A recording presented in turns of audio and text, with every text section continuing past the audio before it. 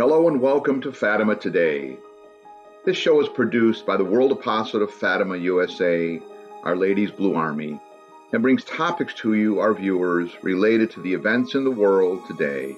We live in tumultuous times when logic seems to have disappeared and uncertainty hangs over us. Our hope on these programs is to address the issues of the day and find solutions through adherence to the laws of God, especially through the message of Fatima. We ask that you subscribe to this podcast. Hello and welcome to Fatima Today. I'm your host, David Carollo. In 2022, the overturning of the infamous 1973 Roe v. Wade decision of the Supreme Court was hailed as a great victory for the pro-life cause, as well it should have been. Many saw the battle as having been won. 49 years after the court decision, there was a feeling that most Americans were in fact pro-life, as statistics showed was the case when this decision was handed down.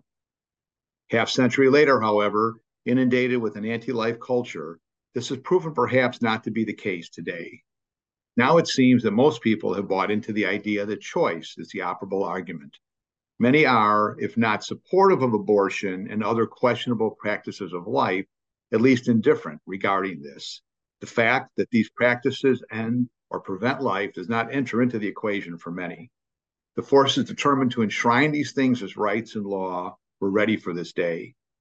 On the side of life, there have been those who have also made great strides introducing pro-life actions around the nation.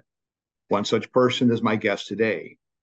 Michael New is a political scientist and visiting professor at Catholic University of America and an associate scholar at Charlotte Lozier Institute, the Susan B. Anthony List. With the defeat of Issue 1 in Ohio, we hope to get a perspective on the pro-life strategy going forward from our guest. Welcome, Michael. Thanks for having me. Much appreciated. Yeah, thanks for being here. And it was, I don't know, I don't think that was too surprising what occurred in Ohio the other day. Perhaps you have a different perspective on it. What is your general feeling on that? I guess one of the battlegrounds, obviously, that you fight in. Well, I mean, it was a disappointment and a setback. I was not sure what to expect, to be honest. The fact it lost didn't surprise me. I mean, one thing I know from studying direct democracy and ballot propositions is that people who are undecided tend to vote no in the end, more likely than not. So the polls showed it was close, kind of indicated to me that it was probably likely to lose. There was a big poll of undecided voters. And again, we know from just past initiative campaigns that when people are undecided, they tend to vote no more likely than not. So I wasn't really, shocked by the outcome. I do want to shout out the Ohio pro-lifers who did work hard. Money was raised, a campaign was run. There was a good rally on Sunday featuring Abby Johnson, Bishop Strickland, and Jim Caviezel. Right. So, Ohio pro-lifers certainly did their part and, did work hard to try to get this through. But we're not, as I always tell my pro-life friends, we are never promised a smooth or easy glide path to victory. There's going to be setbacks, disappointments, aggravation along the way. But none of us signed up for the pro-life movement because we thought it would be easy. Yeah, that's for sure. And that's really what it's all about. I think that, as Catholics, we understand that. Our mission, our message is through, we as the World Apostolate of Fatima, founded as the Blue Army many years ago, we're not per se a pro-life group. We're a Catholic group. And as that, we are pro-life. And pro-life across the board. And that's really what it comes down to. My wife and I, for many years, have had an association, Fool Sisters of the Poor. So we have been very much involved in the life, issues. I was on their board of advisors at one point, and it's like life from conception to natural death. Well, I'm afraid our society doesn't see it that way anymore, and the fight has been out there. But I felt that the overturning of Roe versus Wade again was really just the beginning in the pro-life battle. For years, these politicians hid behind a prohibition on enacting legislation for life. You know that better than I do. It was a comfortable time for them, as I see it, because they could say, no, I'm pro-life, but there's nothing I can do about this, And you've certainly been active in countering this. Do you see this, and as I do, and are you now do you think we have a more truthful period, at least in the dialogue on this issue? Yeah, absolutely. I agree with you. I think that abortion was a very easy issue for pro-life politicians and pro-life elected officials. They could take a stance, but at the end of the day, we knew that prior to Dobbs, the Supreme Court would strike down, most laws that really did provide protection for preborn children. We could tinker at the margins. We could do things with funding. We could do things with parental involvement. We could do things with waiting periods. These things are all pretty popular and widely supported. But our pro-life politicians didn't really have to risk much for us. Again, they really couldn't do much that would be upheld by the Supreme Court. Now that's changed. Now we're firing with real bullets, and we can do certain things to protect preborn children. And some people have stepped up. I mean, in about 14 states, preborn children are protected. Depending on kind of the current status of litigation, there's probably 3 or 4 other states with gestational age limits in place. There's going to be litigation that's going to be kind of hashed out about in some of these states. So, we have had some people who've done the right thing. At the federal level, it's been, I think, disappointing. I think there's been a lot of Republicans, both at the House and Senate, not all, but many, who just want to pass us off to the states. We did our job. We got Roe v. Wade overturned, and we don't really see a federal role, or at least much of a federal role, in protecting preborn children. And I think that's wrong. I think that protecting the weak, innocent, vulnerable is responsibility for all levels of government. So there's many Republicans, unfortunately, who just want to kick this off to the states. We're seeing, I think, in my opinion, a lot of confusion from the current group of Republican presidential candidates. There are some that are willing to support a 15-week ban or other kinds of, federal limits. Others aren't. And that's been disappointing. Obviously, the campaign, is kind of just started. That, Iowa and New Hampshire are, months away. But it's just, a little bit disappointing. We're not seeing kind of more support, better support from our Republican elected officials. Yeah, I think that's really what it's about. I mean, there's just not. Everybody wants to get on the. It's funny right now. I mean, let's say it was the Trump administration that got the members of the Supreme Court that finally did this. And I think they're like looking at that whole administration, trying to keep an arm's length away from it, but without acknowledging the realities that it was during that time, and with the support of the Republicans, primarily in Congress, who put these people on the bench, allowed this to happen. And I think, but again, we it's hard to look at, and again, to be too political, is that, it's like, because there's many in the Republican Party also who really are not pro-life in their hearts. Okay? And I think, that's, again, the battle that I think we fight, is to get it into the hearts of people. We're an apostolate of prayer, and our apostolate is to get people to get in their hearts the idea to live in accord with the laws of God.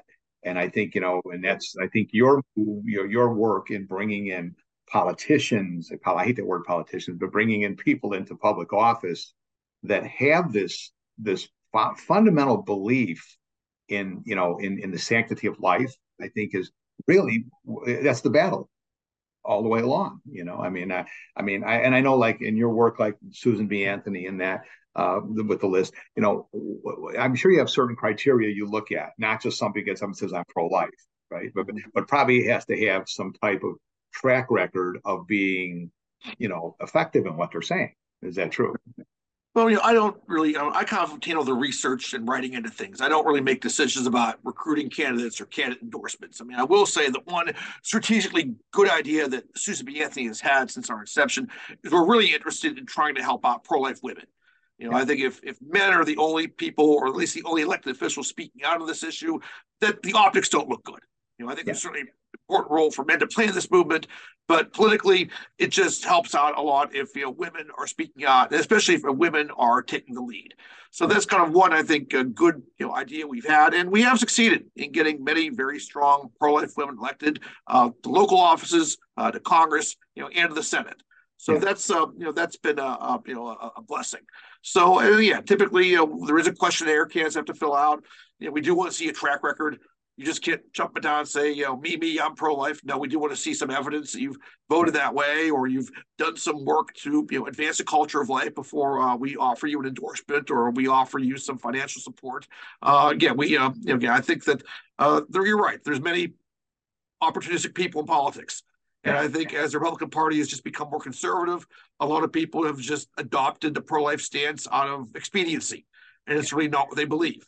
And that means they're, not willing to risk much for us, or in some cases do much for us. So, and I think, again, I don't mean to dismiss all elected officials. There are some people in Congress who are very strong on this issue, who care a lot, who want to advance this issue and do certain things to build a culture of life. But it's important, I think when we decide who to vote for and, who to support, that we really look for people who do, truly care and aren't just taking this position out of political expediency. Yeah, and I think that's it. I mean, of course, I come from Chicago, and last week I was at the Napa Institute, and I had a nice conversation with Dan Lipinski, of course, who was the very last Democrat pro-life member of the House of Representatives, and he went down. They took him down eventually after how many election cycles, But you know what?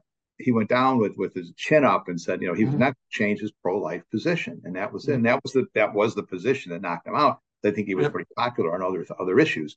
And I give credit. We need people like that, okay, on both sides of the aisle, to tell you the truth, who are there for principle, not necessarily because, again, my party's pro-life or mine is pro-choice, whatever, because I think that's the problem, obviously, in our system of government, And I guess another question I have is, that obviously the Catholic Church has never strayed, from the position of being pro-life, and that life must be protected from conception and natural death. We understand that. But some in the church are weak on this, very much so, and, I mean, certainly we remain very loyal to the church. We're a public association of the faithful and all that. But I do see, I think lack of strong leadership in putting back people, especially people identify as Catholic, some politicians, many, as we know, how do you and how do your organizations look at that, and how do you try to counter that a little bit? I mean, as far as what the church, it's challenging. That I don't really see a lot of clergy or members of the hierarchy, openly contradicting church teachings. The disappointment that I and others often have is they don't prioritize the teachings of the sanctity of life issues. I'm a cradle Catholic. My parents probably started making me go to Mass when I was 5 or 6. So I've been going to Mass for about 40 years. If you kind of throw out special Masses said during either March for Life weekend or Respect Life Sunday, very rarely do I ever hear a priest talk about abortion from the pulpit during a homily. I mean, it's probably been less than 10 times, and probably honestly maybe less than 5 times. Again, excluding special Masses said during March for Life weekend or Respect Life Sunday. Yeah. So again, I just wish, our priests, our bishops, would prioritize this more than they do. And we have some who are excellent. I mean, there are some who are very articulate, and there are some priests and bishops who do a terrific job. I just wish we had more of them. Well, that's the whole point. I mean, I think, that's some of these people have to hear what you're doing, the positions you're taking are wrong, and for the sake of your soul, I need you need to change it. And then they can decide, do they stay within the bosom of the church or not? I think many people are hiding behind Catholicism or by their nominal Catholicism, which in fact, and it's not just Catholics. I mean, it happens. There are people in Protestant churches in the same thing. They're also triangulating into this type of thing, and this is not a Christian position. It's not just we as Catholics who look at that. But you've done some interesting things though. For example, you promoted tax limitation amendments, I think, such as Colorado Taxpayer Bill of Rights, I believe. I guess, it brings me back to that longstanding, Hyde Amendment. I had the honor of meeting Henry Hyde years ago, and he was animate about that. Okay. And I mean, of course, there were always organizations like Planned Parenthood who were able to, triangulate around it by probably getting tax money for other things they do and then moving money into abortion. There's always been that type of thing. But, I just wonder, this is like, the reality is, there's a public relations war that goes on out there, and it's in that battle for life. And I think the financial thing is something that, I mean, it chews at me as a taxpayer. It's bad enough these things are there, but the fact that I'm being forced to pay for it. Do you take that position as being strong, where you have to, keep that in the minds of people, that they're not only doing this, forcing this, but taking your money to do it? Oh, absolutely. I mean, I think that's a great talking point for us. I think that, pulling on taxpayer funding for elective abortions is something that most people clearly oppose. And there's a good body of research that shows that. We have a lot of polling data on that. And, I think that, the pro-lifers in the 1970s were very wise to prioritize this. I think in the aftermath of Roe v. Wade, we knew we probably couldn't overturn Roe in the short term. We wanted to do things to protect the conscience rights of taxpayers in the short term and protect some preborn children. And the Hyde Amendment has had a great track record of success. I think that, before Dobbs, our best legislative tool for stopping abortion was defunding it. And there's just good research showing once you quit paying for abortion with taxpayer dollars, abortion numbers go down. Even pro-abortion groups agree with this. Guttmacher, they don't exactly shout this to the rooftop, but their own research shows pretty clearly that once states quit paying for abortion through the state Medicaid program, abortion rates fall. And I've done a lot of research on this. My most recent estimates indicate the Hyde Amendment has saved over 2.5 million lives since 1976. Wow. So there's, millions of people walking around today who owe their life to the Hyde Amendment. People should not believe this idea that, pro-life political involvement is a waste or it's all for naught. Millions of lives have just been saved just by getting the federal government out of the business of paying for elective abortions through Medicaid. Yeah, absolutely. And I think that's it's by holding the money back, by putting it into the minds of people, that this is wrong. I mean, the 40 Days for Life, they've been praying in front of the abortion clinics. My wife and I have participated in that many times over the years. And, people say, well, what do you accomplish by just standing out there and praying the rosary in front of an abortion clinic? What you do is somebody sees you. Okay. Yep. Somebody knows you're doing it. And there are times that, that we've had people come by and want to talk and just say, why are you, what is your position here? It's because we just want to save lives, and I think that's what it's all about. It's the sanctity of life. It's that and I guess, my generation, I think I'm a bit older than you are.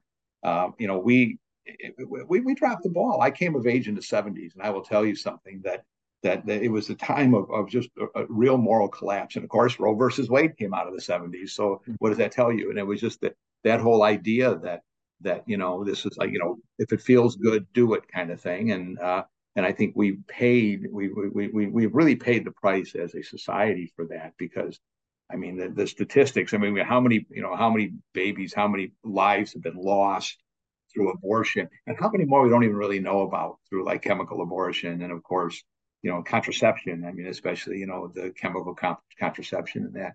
And it's, and then at the same time, we have, the West in general is disappearing, and the Fatima message, which is what I speak on and promote as the executive director of this apostolate. One thing Our Lady said that was very telling. She said, nations could be annihilated. And of course, the first thing we thought of was nuclear war, right? And that's all possible. Look at how we're annihilating ourselves look at our this horrible birth rates in this world, in the West in general. I mean, I read a stat just last week that in Italy, there was almost twice as many deaths as there were births in this past year, maybe not quite, but close, And I think that's very, and I do a lot in Western Europe and in Eastern Europe, and then here in the United States, I mean, you see family sizes, all of my friends came from bigger families. It's not the case anymore. So it's just a general disrespect for life, okay, or maybe that there's less of a necessity for life, and it has to go with the whole, I think, the selfishness of our age.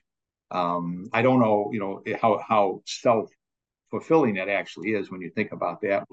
When children are probably the biggest asset anybody can have, but we don't look at it that way, and that is a tool of the devil, no doubt about it. So. But I guess, going forward, I mean, I guess we talk. One thing that does bother me a lot is, as a constitutionalist, I look at how this vote in Ohio went, and I think one of the things, the big thing, it's like they paint it as being like an attack on democracy, whereas anybody should be able to vote on any issue, but we have constitutions, we have absolutes that we're supposed to live by. And that's why we have a constitution in this country. And unfortunately, that constitution has been attacked so strongly with this whole idea of direct democracy. And I think that was what came into play, I think, here in Ohio, where, you have a right to make this decision, and they'll make those decisions in November. But the amount of money that's going to be poured into that amendment that they're going to push through in November in Ohio. And it's going to be brutal. It truly is. You know that better than I do. You probably have the real numbers. And I think we have to, people have to understand that we have absolutes so that people don't make decisions out of emotion, and they look in and see that there's that this is my issue, and I'm just going to vote on it, not looking at the bigger picture. I don't know. How do you look at that? I mean, as you know, as a person who fights that fight on in the state level, many places right now. Constitutions are important and they should be hard to change. Yeah. I think that, and if you're going to change a constitution, I think it should require a fairly broad consensus. And I don't think that allowing 50% plus one to change a constitution is a good idea. You see examples of that from California, where I used to live. The problem is that, voters can like something individually, but there's trade-offs in place that they may not be thinking about. California voters want both low property taxes and all kinds of lavish public services. Yeah. You can't have both. Yeah. And they may want them, each piecemeal, but a legislator has to actually weigh the trade-offs a bit more than your average voter does and say, okay, if we cut taxes here, we can't afford these services, or if we have these services, we have to pay more in taxes. And those voters often don't really, think of those things all that carefully. Sometimes an idea comes up they happen to like, and they don't really think about the whole picture. So again, I think that, requiring a broader consensus to amend the Constitution is perfectly reasonable. It's very difficult to amend the U.S. Constitution, as it should be. An amendment requires 2/3 of the House, 2/3 of the Senate, 3/4 of the state legislatures. We've only amended our Constitution 27 times since the country was founded. And I think that's reasonable. On the other hand, the Ohio Constitution has been amended almost 200 times. That it's about, I think, almost 9 times as long as the U.S. Constitution. It just shouldn't be set up that way. So, I think that, the issue one was reasonable. Pro-lifers had our reasons for supporting it, but I think there were kind of good reasons otherwise to support such a measure.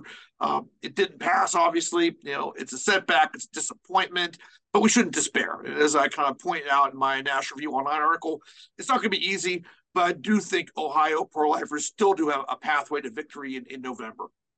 That would be wonderful. I mean, and to win it in spite of this would be beautiful, because it is. I think again we have to focus on what this is calling for, because this goes beyond abortion. What they're promoting there is going to go way beyond just abortion, and I mean it's going to take parental rights away from everything if it's allowed to go through. I mean, that law better than I do. And what else is in there that you see that is a danger? I mean, overall.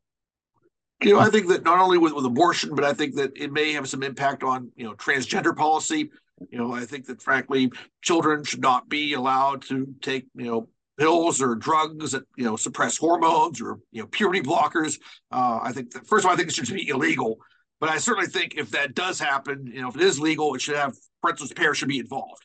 I mean, you're talking about children making, life-changing decisions that in some cases can't necessarily be reversed. Yeah. And the notion that we just let children make, life-changing decisions, before their 18th birthday just is absurd to me. I certainly think that there needs to be a parental rule, and I wouldn't even go so far as to argue that, it should be banned until, one's at least 18. Children aren't always in the best situations to make these kinds of decisions for themselves. So I think it could certainly have an impact there. It could even have an impact on things like, contraception and contraception policy, things like sterilization.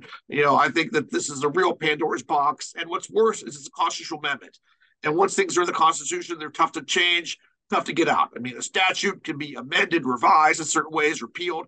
Constitutional amendments are hard to change. And I think it could cause some permanent changes to Ohio public policy that will clearly, undermine a culture of life, and clearly have bad consequences for a lot of people.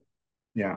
I lived in Ohio for about 4 years back in the late 70s, and it kind of breaks my heart, because I always thought that Ohio was I lived in Cleveland, in the suburb. I worked in the city and lived in the suburbs of Cleveland, but I always, felt Ohio was a conservative state. It was like one of these, very Catholic, a lot of Catholic people there, and I was very ethnic, and I that's why I was surprised when I saw this battle playing out there. But it's everywhere. But if you look at the areas where it won, it was in the big urban areas, okay? And I think that the narrative that's put out there by the media, it just paints a picture that is so unrealistic to people. And I think that, again, the whole thing came out about this idea that this pure democracy idea that we're so stuck on, I think, in this country. We have to look at that again. I mean, there are ideals that are bigger than we are, and we have to acknowledge it, and not only acknowledge it, but embrace these things, because that's our That's what is the core of thing. We don't change for win. And I think that's what this type of thing is going to bring on. Unfortunately, I pray that's it's one in Ohio. I think it's going to be, and I know you're, and so many other pro-life people are fighting hard. But how does our side, if you will, I mean, saying that the media stokes these emotions, as I just said, to such a great degree. How do we counter that? We don't own the media. Let's be realistic. We do have our outlets, but we don't have the big horn that's out there. What is the strategy that the pro-life movement, people like yourself, are looking to counter this current? I mean, it's tough. I mean, the media is not our friend. They're not our ally. Thankfully, they're not as powerful as they used to be. I mean, thankfully, we do have alternative outlets like podcasts like this one, and we do have conservative and Christian media outlets that we can certainly that will allow us to present our arguments.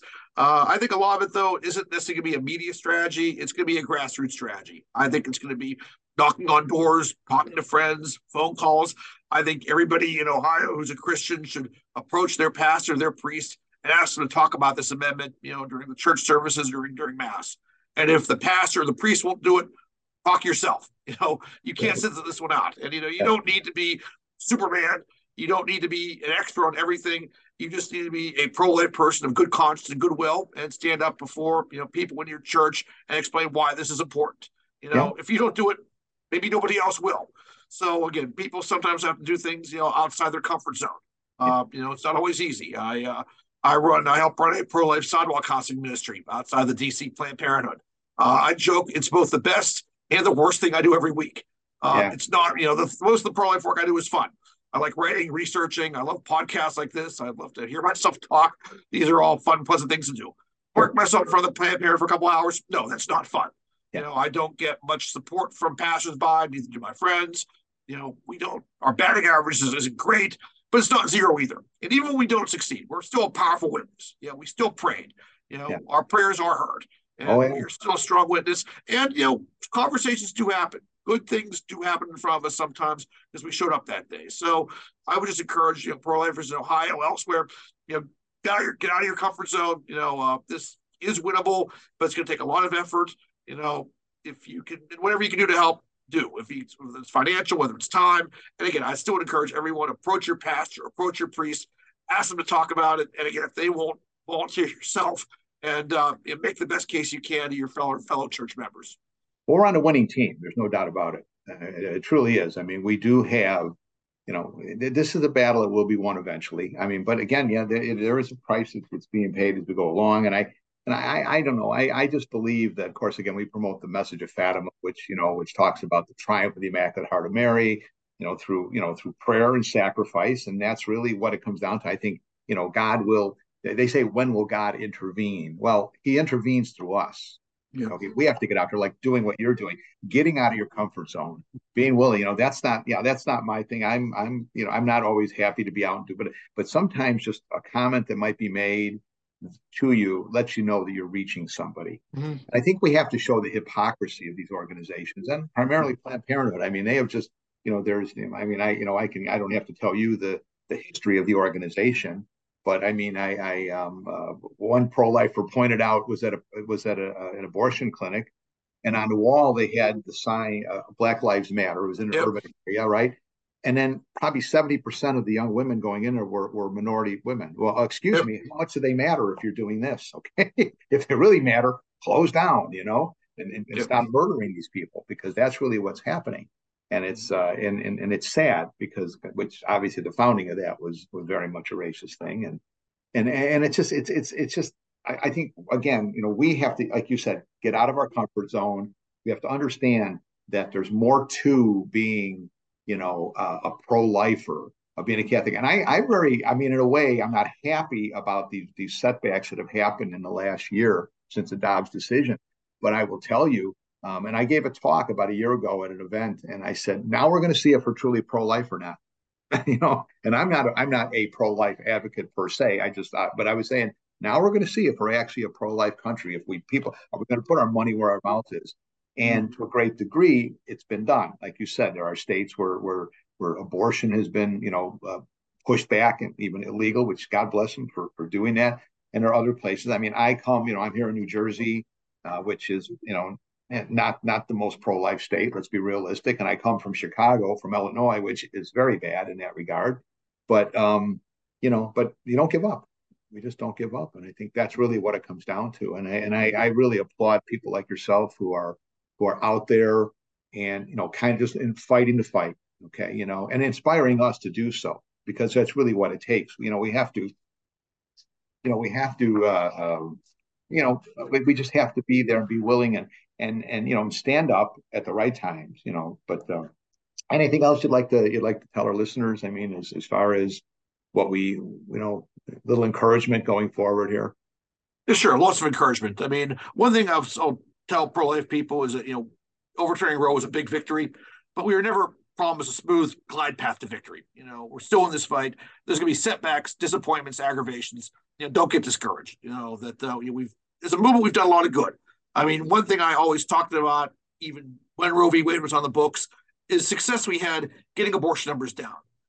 Between 1980 and 2017, we cut the abortion rate down by more than half. And that gets almost no attention. Only a handful of analysts like me who follow these numbers closely talk much about this at all.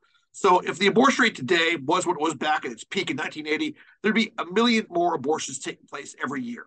And one thing that's interesting is the reason why abortion numbers have fallen isn't because unintended pregnancy rates have fallen all that much. The unintended pregnancy rates have fluctuated. What has happened is that a higher percentage of women who face unintended pregnancies carry that pregnancy to term. And we actually have that data from Guttmacher, which again is not sympathetic to us at all. So I mentioned this to every pro-life audience, so listen to me. Like roughly in the 90s, half of all unintended pregnancies were aborted. The most recent data we have indicates only a third now are aborted. And I always mention this because it shows that pro-life efforts are effective. If more unintended pregnancies are being carried to term, it's because of one of three reasons. We're either changing hearts and minds, we're offering more help for pregnant women in need, or we're passing strong pro-life laws. So it's pro-life education, service, legislation. It all adds up. So, again, we're going to have setbacks. We're going to have aggravation along the way. It's not going to be a smooth glide path to victory. But we've done a lot of good. The fact we've got the abortion rate down by more than half really does show that our efforts are paying some real dividends. We're saving lives every day. So, again, don't be discouraged by what happened in Ohio on Tuesday. Keep building a culture of life. Do what you're called to do, and don't be afraid to go outside your comfort zone. Sometimes we need to do things that aren't always fun and pleasant or easy, but I think God does bless and reward those efforts, and there's often a good payoff in the end. Yeah. No, that's exactly it, Michael. And I think it's a battle we're going to win. It's we know how it works. Back from St. Paul saying we're going to win. Our Lady of Fatima saying Immaculate Heart will triumph. We're on the right side of this battle. We just have to stay the course. And as my dear friend, the late Father Andrew Apostoli, used to say to us, he said, Dave, the devil doesn't shoot at decoys. And we're all going to have we're going to be hit a lot with things. And that's fine because we're doing the right thing. But, well, Michael, I want to really thank you so much for giving us that perspective of hope and for being on today. The fight for life is a fight of our day. We know that. And you mentioned Bishop Strickland earlier, and he's been quoted as saying that this is the hill to die on. So, and he's right. I mean, this is it, because if we don't have life, you don't have anything else. You start with life, So again, thank you for being here today. And thank you folks for watching, and please subscribe to this podcast. Thank you.